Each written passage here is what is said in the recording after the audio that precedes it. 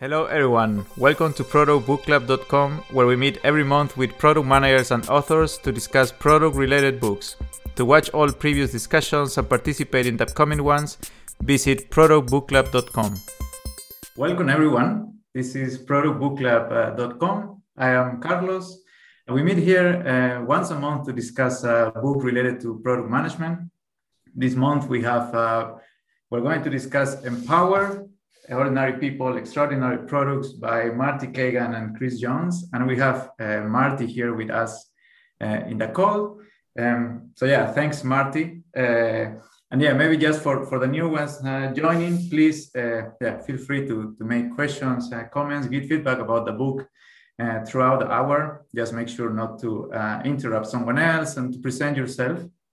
But thanks again, Marty, for joining us. I think everyone might be very familiar with yourself, right? With the blog, with the book, of course.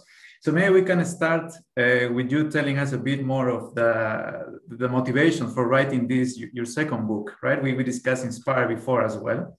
But maybe we can start with that. Sure. Well, thanks. Thanks for inviting me.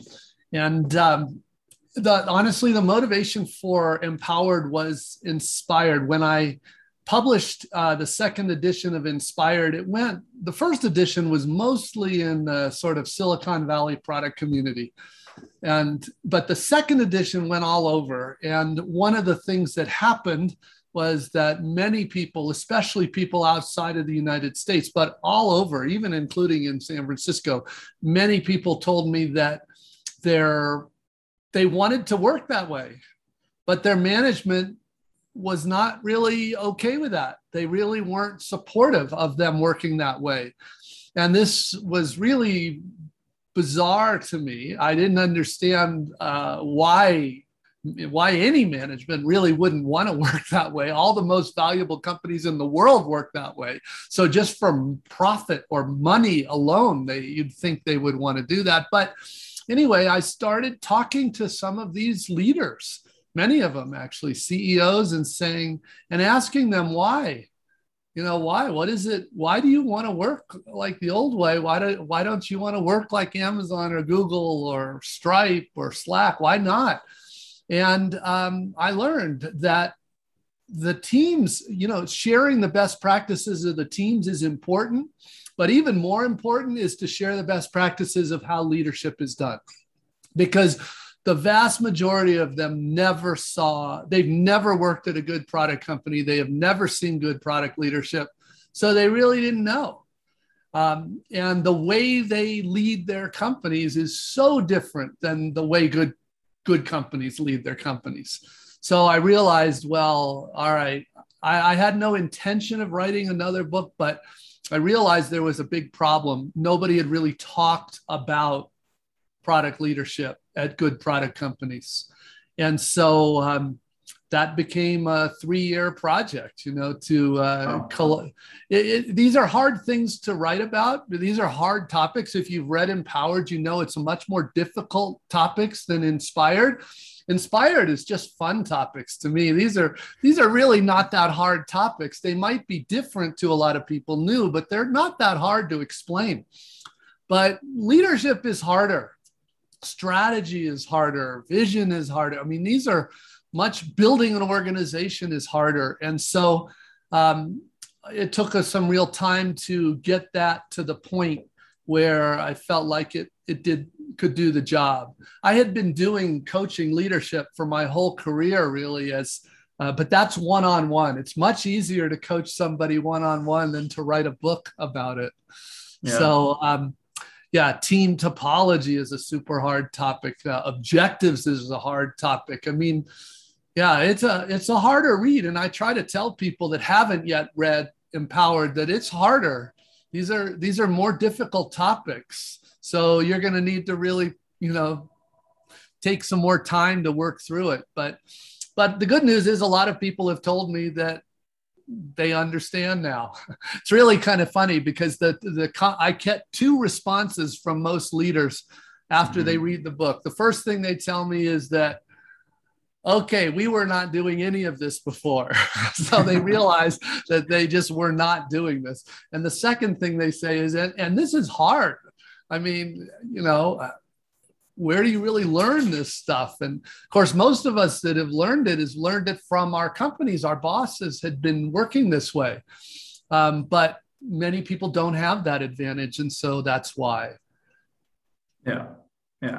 Yeah, indeed. Very interesting. And like you said, right, I think Inspired is more targeted to the product teams themselves. And I remember also when we discussed them, right, a lot of the questions were, how do I make my manager or like the CEO understand this? And then when Empower came out, I was like, okay, this is the solution, right? Give them the book. Maybe, I muted everyone by default when entering, just to avoid noises. But yeah, if anyone wants to share any questions or comments, please feel free.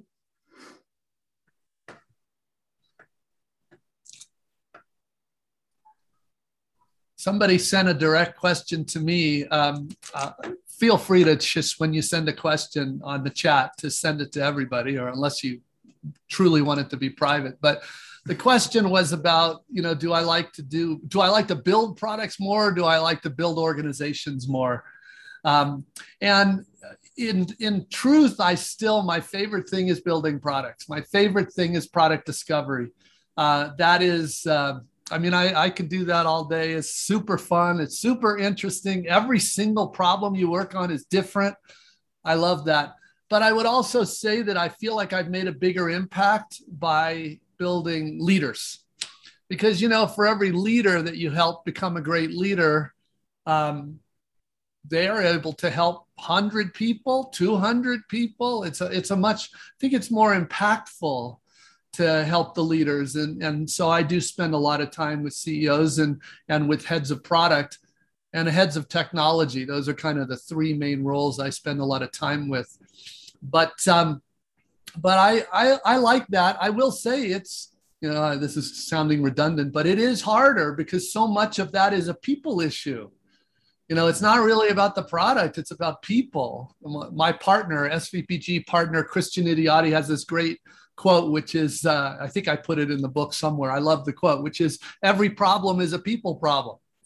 Yeah. And people problems are a lot more difficult than a product problem. We have all kinds of good techniques for product problems, but if you've got some toxic person in the organization and they are destroying trust in teams, that's a messy problem and often doesn't really have a nice, elegant solution. Yeah. I think we have one question from Ibrahim. Do you want to make the question? Yes, you can unmute. Yeah. Okay. First of all, I had to say hello to one of the biggest names in product, Marty Kagan, and of course to all people, all participants in this meeting. I'm really honored to have a voice in this. And here is my question from Marty. Well, I live in Iran, and of course, we don't have many people that have enough experience in product and has been product leader before.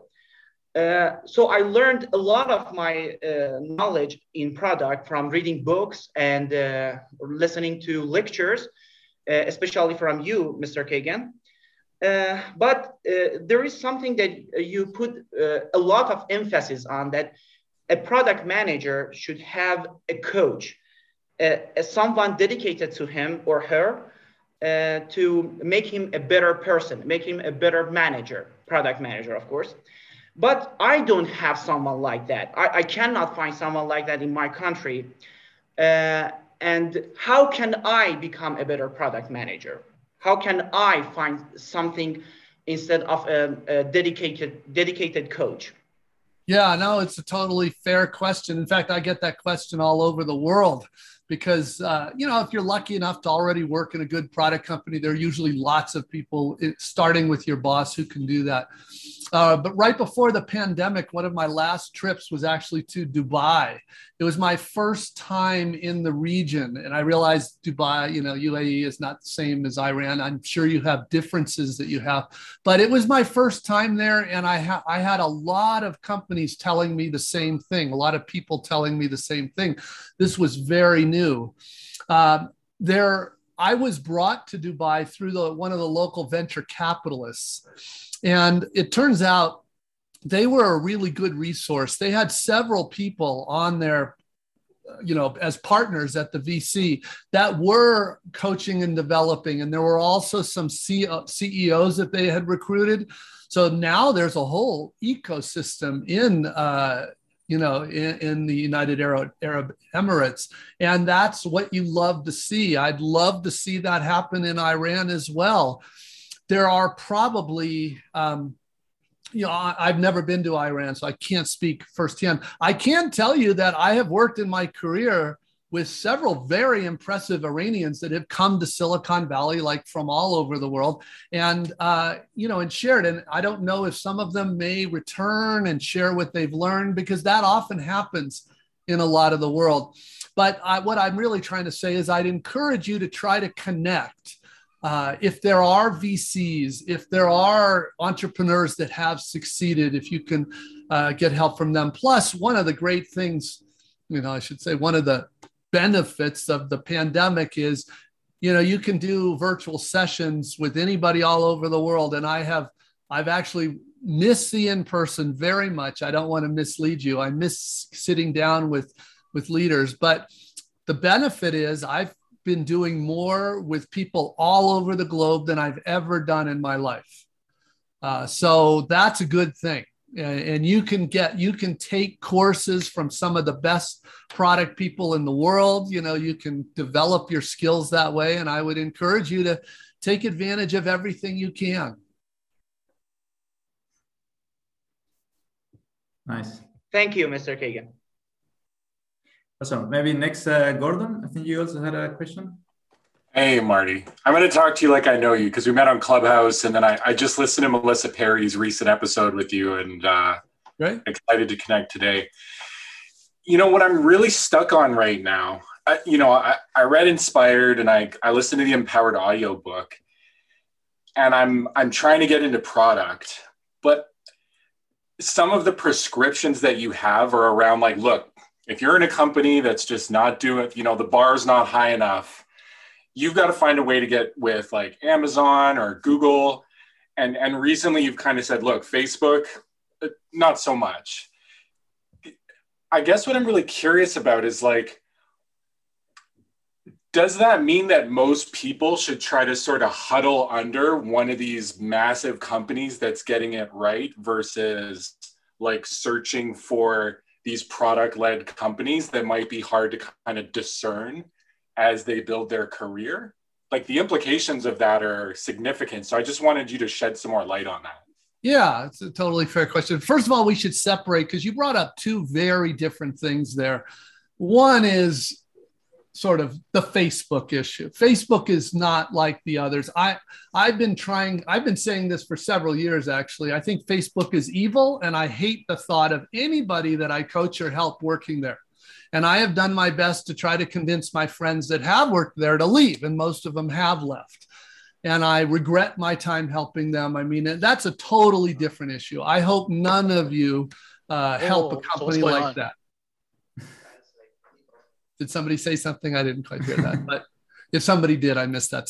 So anyway, that's a separate issue. And I'm not suggesting Facebook is the only evil company. I would never help a tobacco company. I would never help, there's just a set of companies that is beyond debate. They're just clearly evil. A lot of no company is perfect. So you can debate most of them, but that's a separate issue. So let's pull Facebook out of the equation.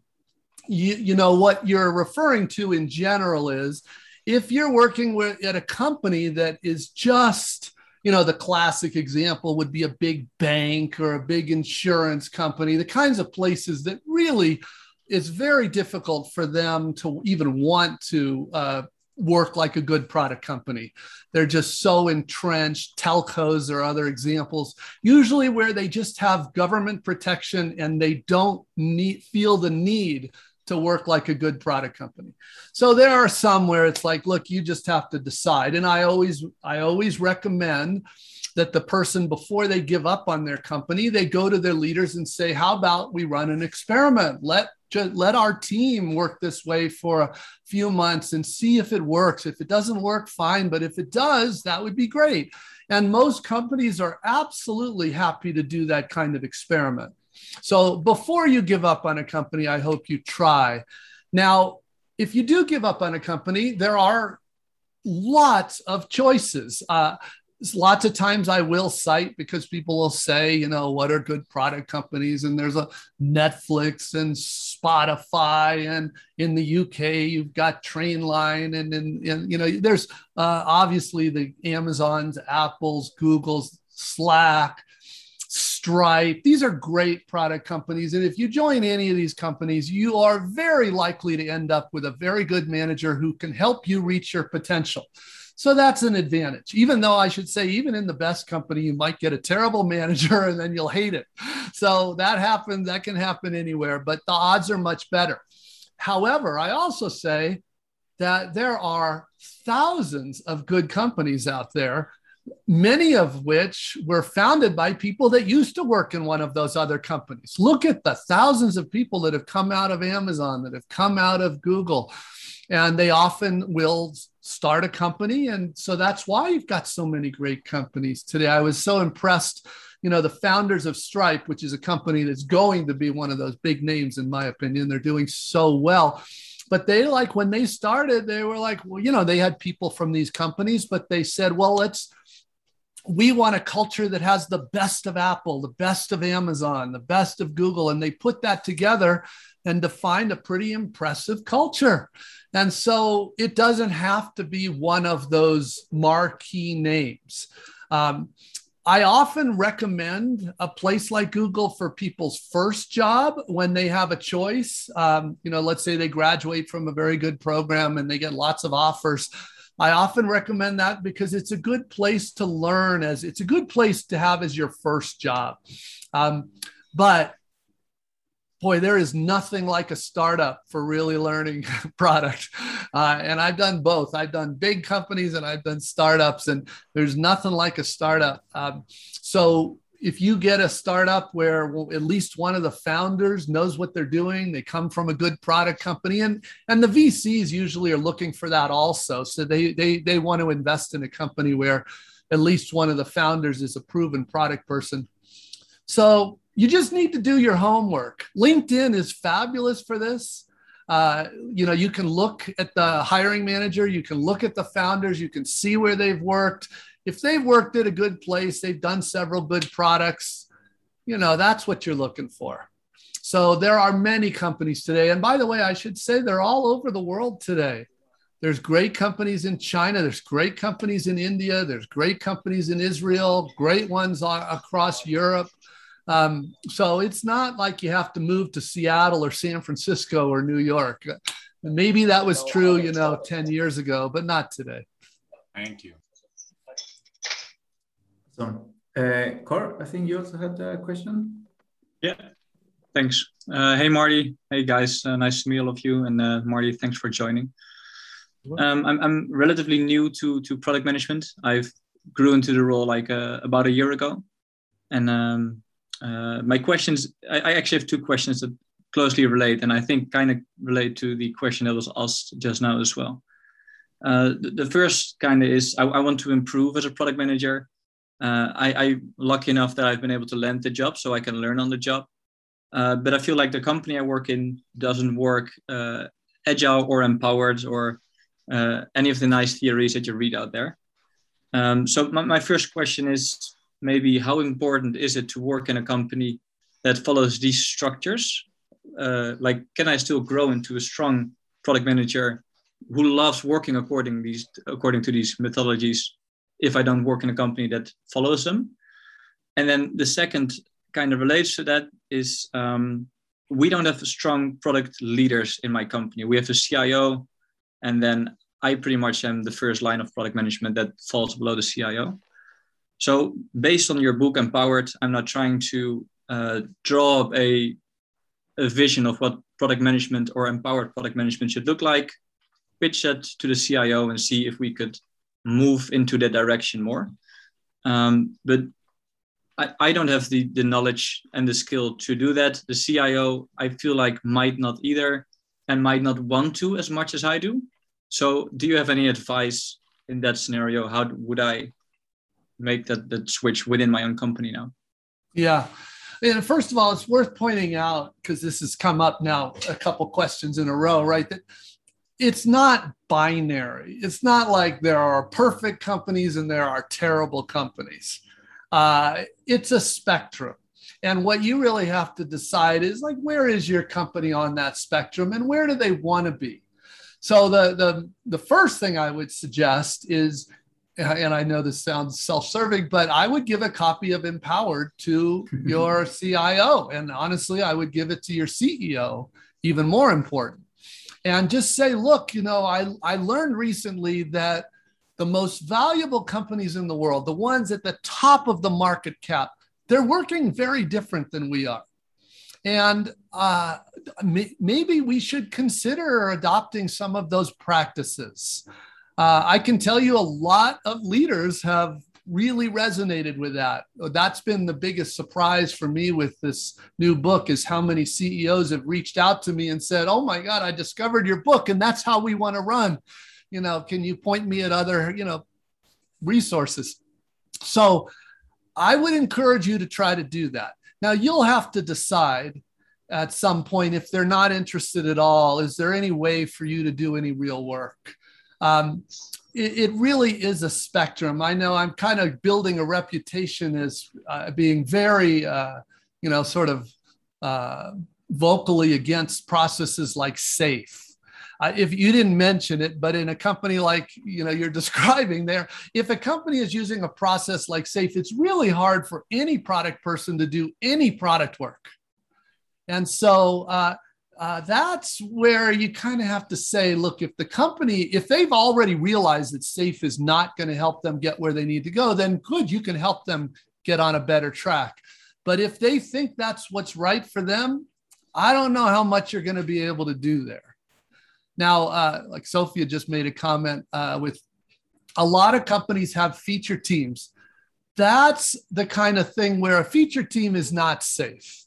That's a delivery team. SAFe is way worse than feature teams. I have seen hundreds of organizations using feature teams really upgrade their skills to be empowered product teams. That is, and that's sort of what you're looking for. That's why I say it's not black and white. It's not binary. You have to kind of decide where your company really is and where it wants to be. And if it's a feature team company, you've got a very good chance, if you can get the right leaders on board, you got a very good chance of getting things going in a better direction. Thanks. So I think Fidel, you also had a question. Okay, thank you, Carlos. Well, the thing is, my question was kind of similar to like the last one, but anyways, so the first book was Inspired, which was the tools, the mindset, the framework that you need to, in order to become a good product manager. And the second one was Empowered. I would say that the order is, so we need to have the leadership, working as Empowered, the book says, in order to, so we product managers can put these kind of tools or frameworks in place. My question is, what is the way that we can, that we can do this? We can put these kind of tools in place when you have your leadership that is not buying the way that you want to work. I could buy a copy of Empowered that you said. Is there any other advice that you can say, or like when your leader, your VP of product or your product lead is not buying the way it should be. What is the advice on that? That basically my question. No, it's good. This is a little different question than the last couple. This is often referred to as the transformation topic. How do you convince a company to kind of move, say, from feature teams to product teams? And this is a big topic. There's a lot of things. I mean, just sharing a book is one way. Usually, I'll tell you, usually it doesn't come from you. It's usually from the CEO down. The CEO believes, and it could be a number of reasons. The most common reason I see is the CEO gets scared. They get scared because they see competitors like Stripe and they say, oh, we really have to get our act together. We can't keep doing this old way. It's not working. So they get scared and then they come to you and say, we really need to up our game. Sometimes they'll bring in a new product leader. Sometimes they'll bring in a new technology leader. Who knows? And sometimes it's the board of directors that says to the CEO, either you lead this change or we will get someone that can. I have seen that happen. Very, a lot of fired CEOs out there because they're not willing to make the changes. So, there's a lot of reasons why you might do it. And then there's those that just see that there is a large pot of gold for the companies that are able to do this. They make dramatic improvements to their market cap. And so they're like, they want that. They want the wealth. So those are all kinds of reasons. I will say this, because all of those things are probably outside of your control, but there is something that's inside of your control. And I strongly encourage you to do this no matter what. Even if you end up going to another company in the future, it's still going to be valuable, which is there is no reason you and your product team can't raise the bar yourselves and in the hope of showing your company what you can do. Now, obviously, there's going to be limits. You're not going to be able to take over the company or transform everything, but you can show them the benefits. Now, that requires product design and engineering to step up. It's usually not that hard to step up design and engineering. They usually have already trained for this, but I'm going to be honest. The hard one is for the product manager. Because being a product manager on a feature team really shouldn't even have the same title as product manager on a product team. The job is so different. It's very different skill sets. And it's a much harder skill set to be a product manager on a product team. But what I'm suggesting is if you put the effort in to develop those skills, first of all, it's very likely that will be noticed at your company. They'll be happy. The stakeholders will like it. Your boss will like it. The CEO will hopefully get to know you. This is good. But even if not, this is really good training for working at a great product company. So there's a lot you can do. And I have seen that work. And then they often will try to promote that person so that they can spread that around. So that's sort of the bottom-up approach. My favorite is kind of both top-down and bottom-up. But I encourage you to do it. Thank you. A nice opportunity there. Yes. So, Sebastian, maybe you want to make your question? Sure. Thank you. Thanks for this space, and very nice to talk to you, Marty. It's really an honor. Before diving into my question, I want to say I'm a super big fan. I keep these things next to me every single day, and I think I read this and evangelize what you propose on a daily basis. So anyways, let me jump to my question. I'm very interested in diving into more specifics about the process behind creating and implementing a product strategy. So I would love to hear more about the process that you would teach on a one-on-one, or maybe some extra nuggets that are not covered on the book itself. So very happy to hear you talk about it. Yeah, and that product strategy is one of the most important topics. It's also one of the most complicated topics. And it is something, it's true, there's a lot. it's a lot easier. One of those topics, a lot easier to talk about one-on-one, because we can talk about how, the hard part is, the hardest of the four hard parts in product strategy is insights. That's really kind of the money stuff. That's where, you really make something happen. And of course, in a book where you're writing for people that could have any kind of product, it's pretty hard to, I don't know what the reader's going to be coming from. Are they doing a fitness device? Are they doing a financial service? Who knows? They're doing everything.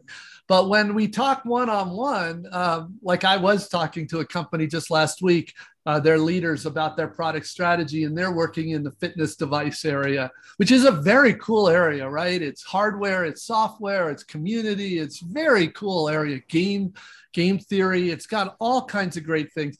And then we could go in and say, well, let's talk about the insights that really matter for you.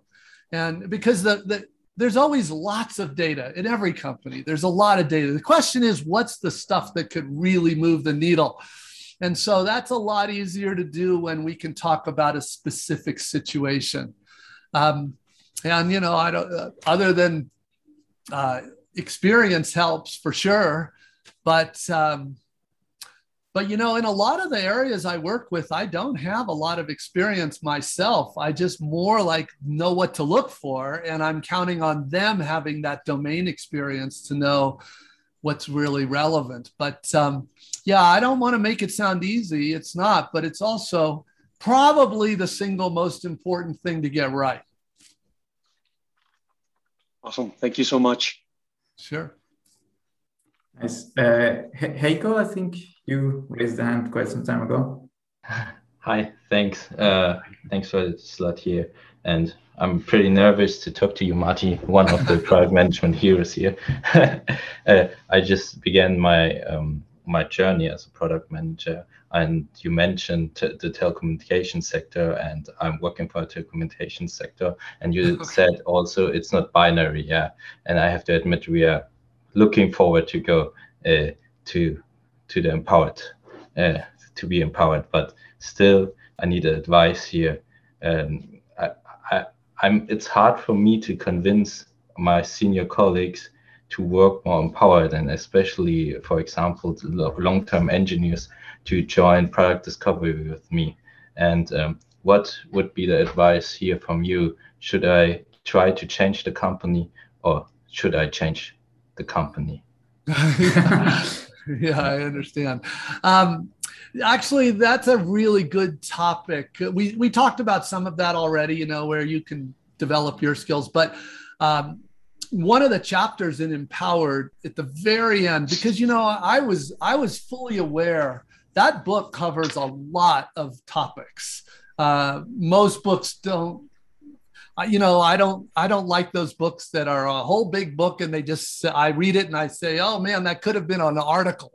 It just should have been an article. I like to throw a lot at people, and, you can go back to it, you can work your way through it. But I wanted at the end, I wanted to make sure that the most important points were really coming across. And so I wrote a chapter called The Most Important Thing at the end, which, if you remember, or if you've read it, it talks about the role of an empowered engineer.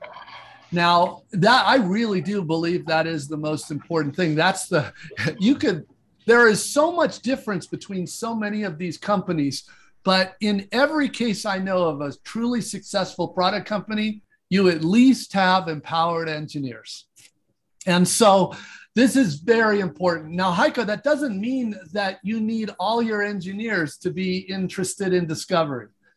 That is true that good companies try to get most of their engineers, but they don't have all of them, even in the best.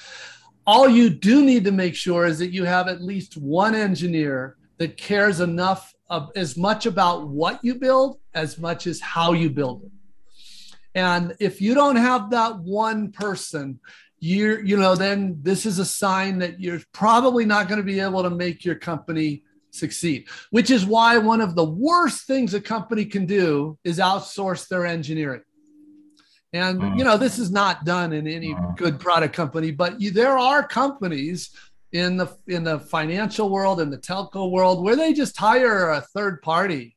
They hire a company in India or in China or wherever, and they say, you build it all. If in that model, you're never going to get an empowered engineer, you're never going to have that partner. I have never seen it succeed. I just haven't seen it succeed. It's literally the mercenary model, not the missionary model. That's the kind of thing where, unless the CEO really decides to get religion, then it probably does make sense to look at a different company. And the good news is there has never been a better time for our industry. There is so much demand for product people. And one of the truth is there's a lot of good companies that are hiring product people in places where there aren't companies for them to work, like Africa, where you can get a great product person who can work remotely. So, yeah.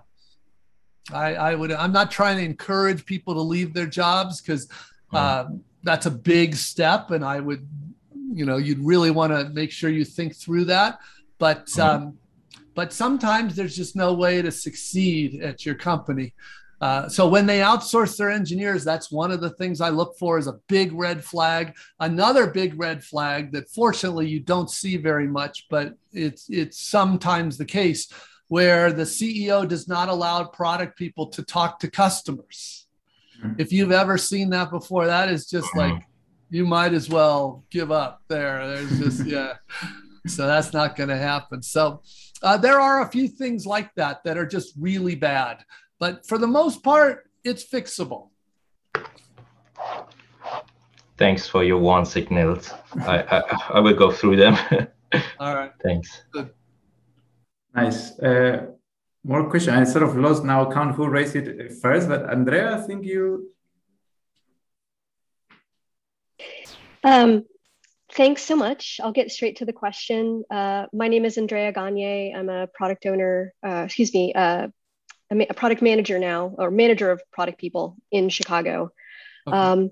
So I've been lucky and cursed to be part of the first wave of two sort of transformations toward your methodology, both at companies. Both of those transformations were occurring at smaller companies with 100 to 300 employees.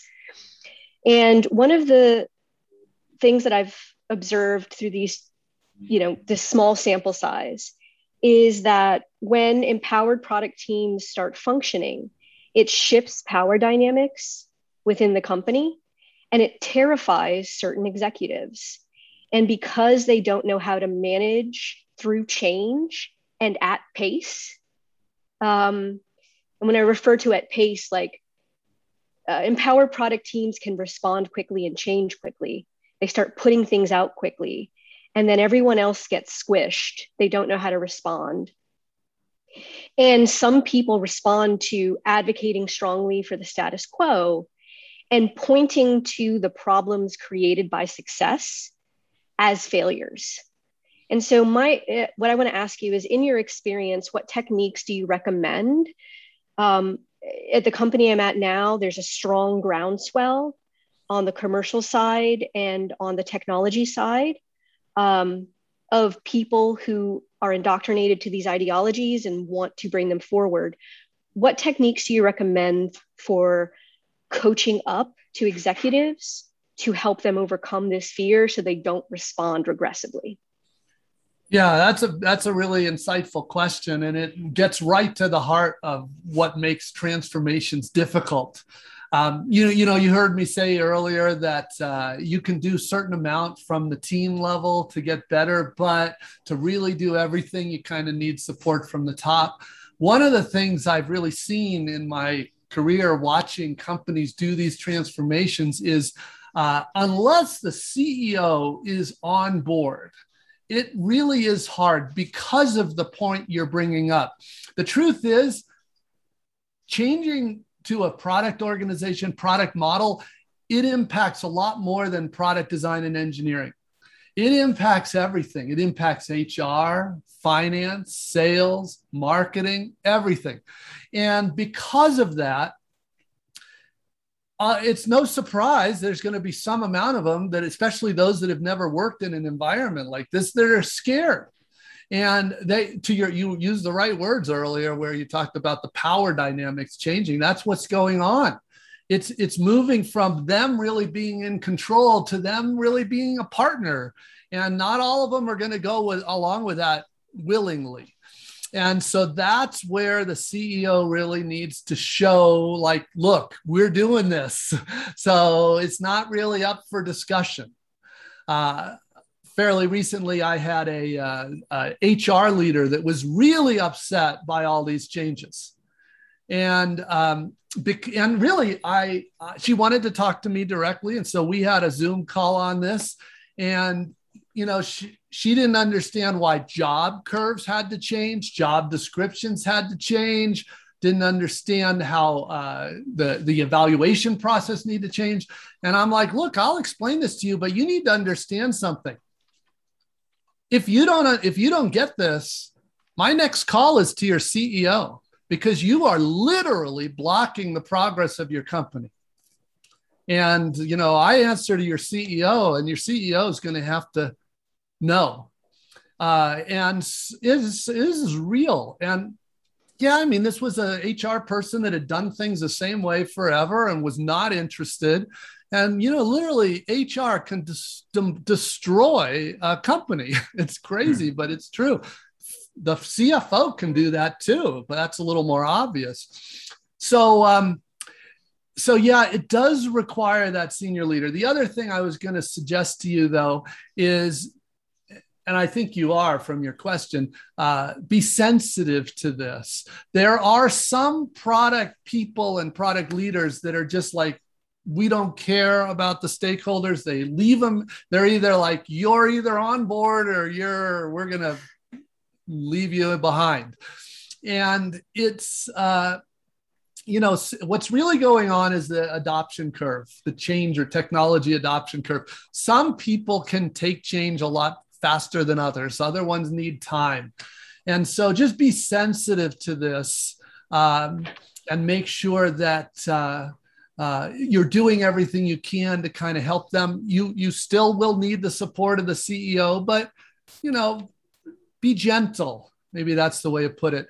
In fact, the question was also talking about when we move fast and we get things out there and we iterate, especially if your company moves to something like continuous deployment. That really confuses people in marketing, people in sales, people in customer success. They're like, oh my God, you're changing it every day. We're used to a process where twice a year we retrain our people.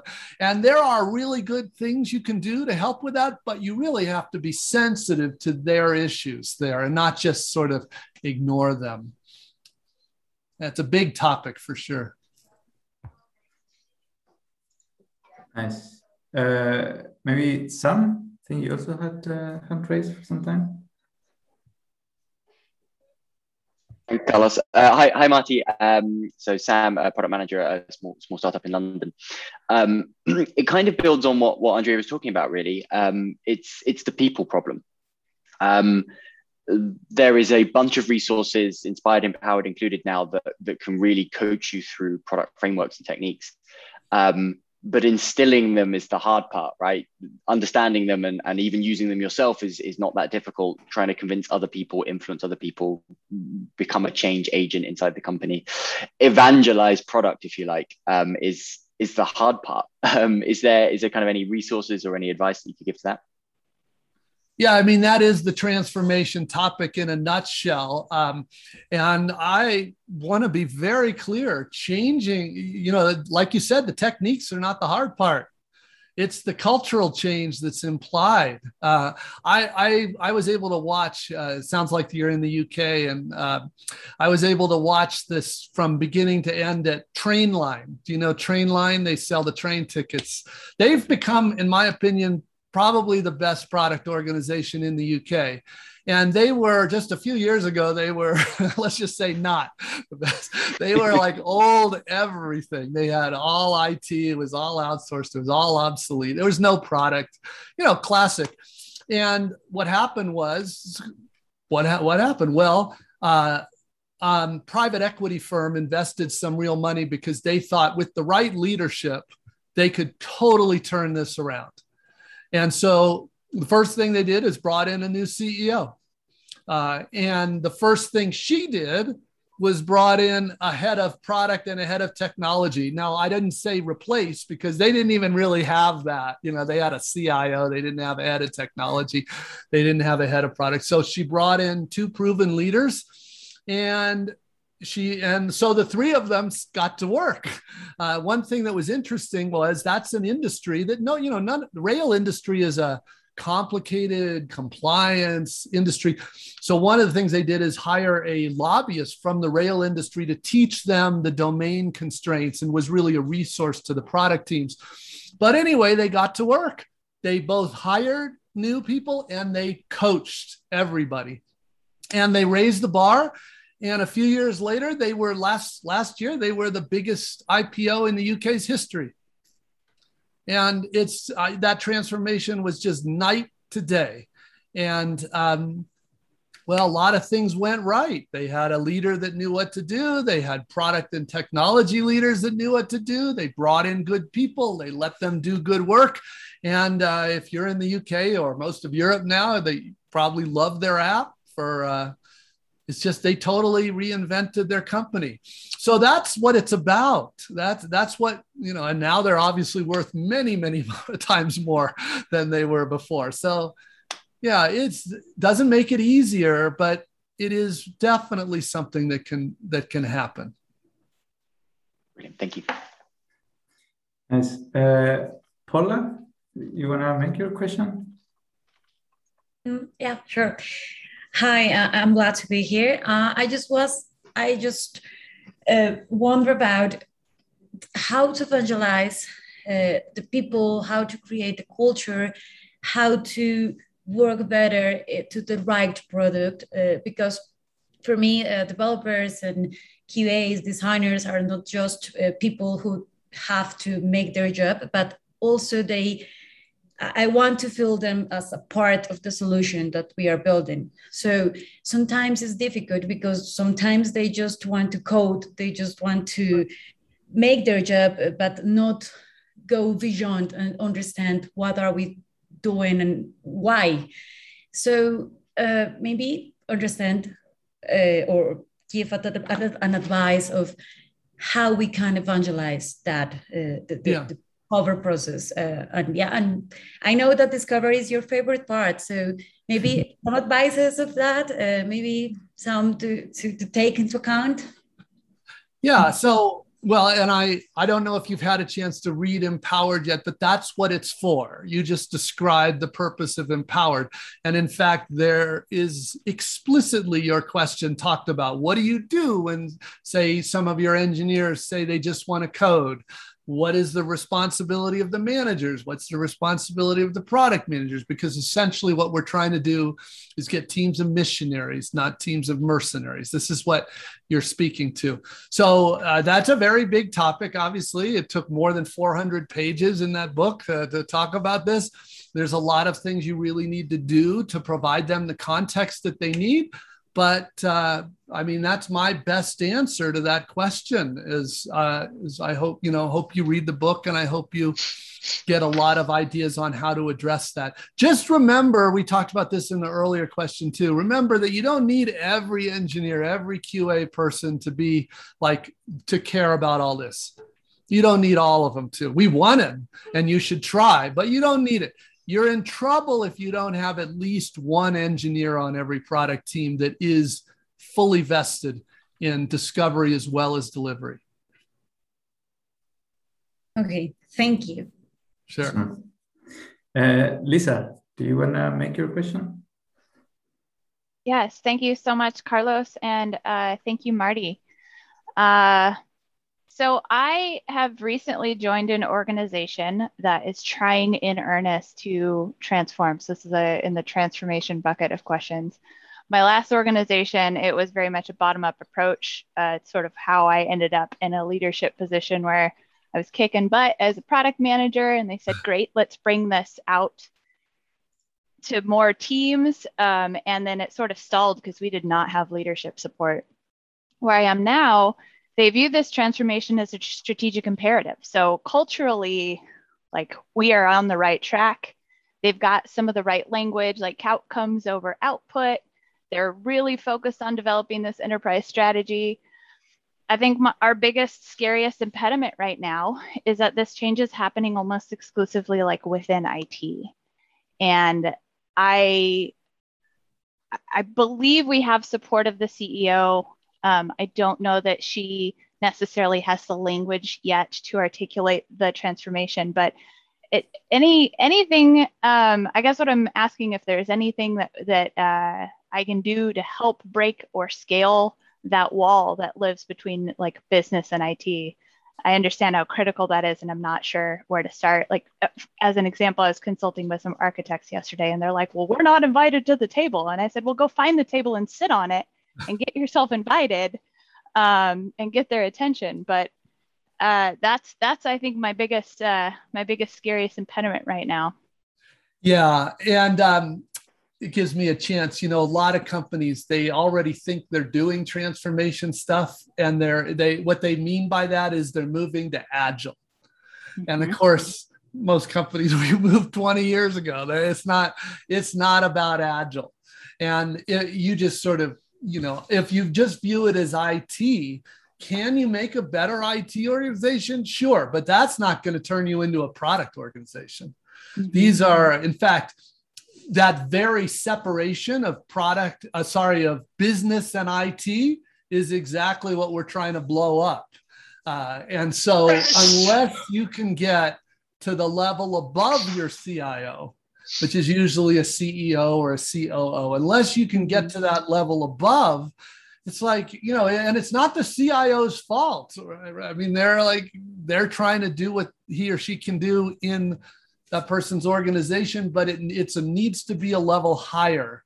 And yeah, I'm hoping a lot more of these CEOs will read the book, or, you know, there's a lot of people talking about these things. So one way or another, hopefully that CEO will understand that this is the CEO's most important imperative. You know, part of what's going on is how the company views technology. If they view IT as a cost center, which almost certainly that's what they do, you're not going to be able to do much. You know how much companies care about reducing costs versus growing the business. So what they really want to do is they need to start viewing the technology as a profit center, not a cost center. And that happens when you go to the other side, known as the business, right? So we need to blow that up. And so I would encourage you to try to get these ideas in front of the CEO or whoever that senior leader is. I'm going to climb the wall instead of smash it for now. Thank you, Marty. Okay, you bet. Good luck. Give the book to everyone. Advan, maybe you're next. Sure, we'll be happy. Thank you. I just started working. I'm a product manager in the last 15 years in very different companies, from startups and kind of like big companies. Most of my career I worked on B2C. So the whole empowered team was pretty easy. The way I see it was pretty easy to do. And now for the first time, I'm working in a B2B company, and I feel like I'm getting like a lot of pushbacks, and the pushbacks are always talking about, but this is like, we are a B2B company. It's a bit different. You can't really, there is your client, there is the user, there is something in between, there is someone in between. So I understand that we have different users to speak to. I understand that we have different clients to speak to. I'm just trying to wrap my head around how do we take it and really use it in a B2B company? Is there some kind of a different method to do it? Like, so whatever you can point at. The issues I see now is especially on the discovery phase. when you have like the big stones. It's not that there is an issue.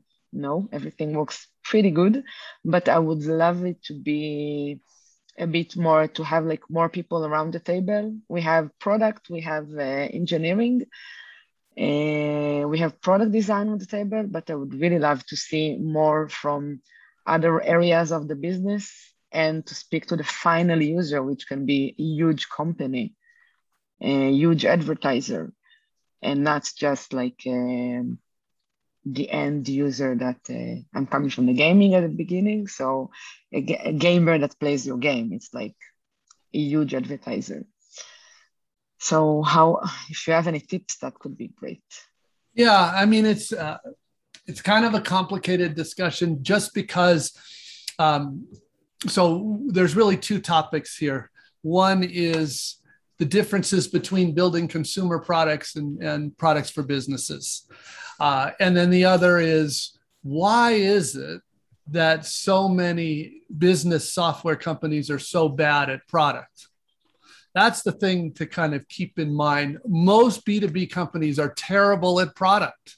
Historically, they've been terrible. One of the reasons I love seeing so much disruption going on in the business space right now is because there are a few companies that are awesome at product that are just cleaning up. Look at Stripe, look at Slack, look at Shopify. Look, I mean, these are products that are disrupting B2B space, and they're doing it by creating great products. And by the way, most of the techniques they use are consumer techniques. So it's not a bad, and I like that you're bringing the consumer perspective. Now, the bigger issue is, why is it so many of these B2B companies are so bad? Mostly because the leaders of those companies are not product people. They're usually salespeople. Every example he's looking at is SMB, B2B. Kevin, I think you are not muted. Somebody, I think maybe it was a comment, I'm not sure, but I heard there is a difference between small business, medium, large, enterprise, and most of the terrible stuff is enterprise. And if you notice, a lot of the small business stuff is great because you treat a small business product like a consumer product. We've known that for a long, long time. But there are some real differences for selling to enterprises, building products to enterprises. We have great techniques for those. Inspired tries to talk about those. Probably the most popular chapter in Inspired for B2B companies or enterprise companies is, I think it's 39, but it's the one, there's a very popular technique for large businesses. So absolutely, there are good techniques to do this. The bigger issue is, does the leader of the company want to be great, do great products? Do they understand what they need to do in order to do great products? If they don't, they'll probably be disrupted. And you may know that VCs are investing heavily into these consumer people building business products today. I'm happy to say that I'm in place that it's coming straight from the top. We have an amazing CPO, so we're in a good place. We'll get there. Thank you, Marty. Thank you. Nice. Awesome. I'm just conscious of the time. Maybe we can, for the ones that have the book, we can take the picture now. So yeah, the ones that have it, if you can show it, and then I will count, and then we can take the screenshot. So 3, 2, 1. Awesome. All right. Well, thanks everyone.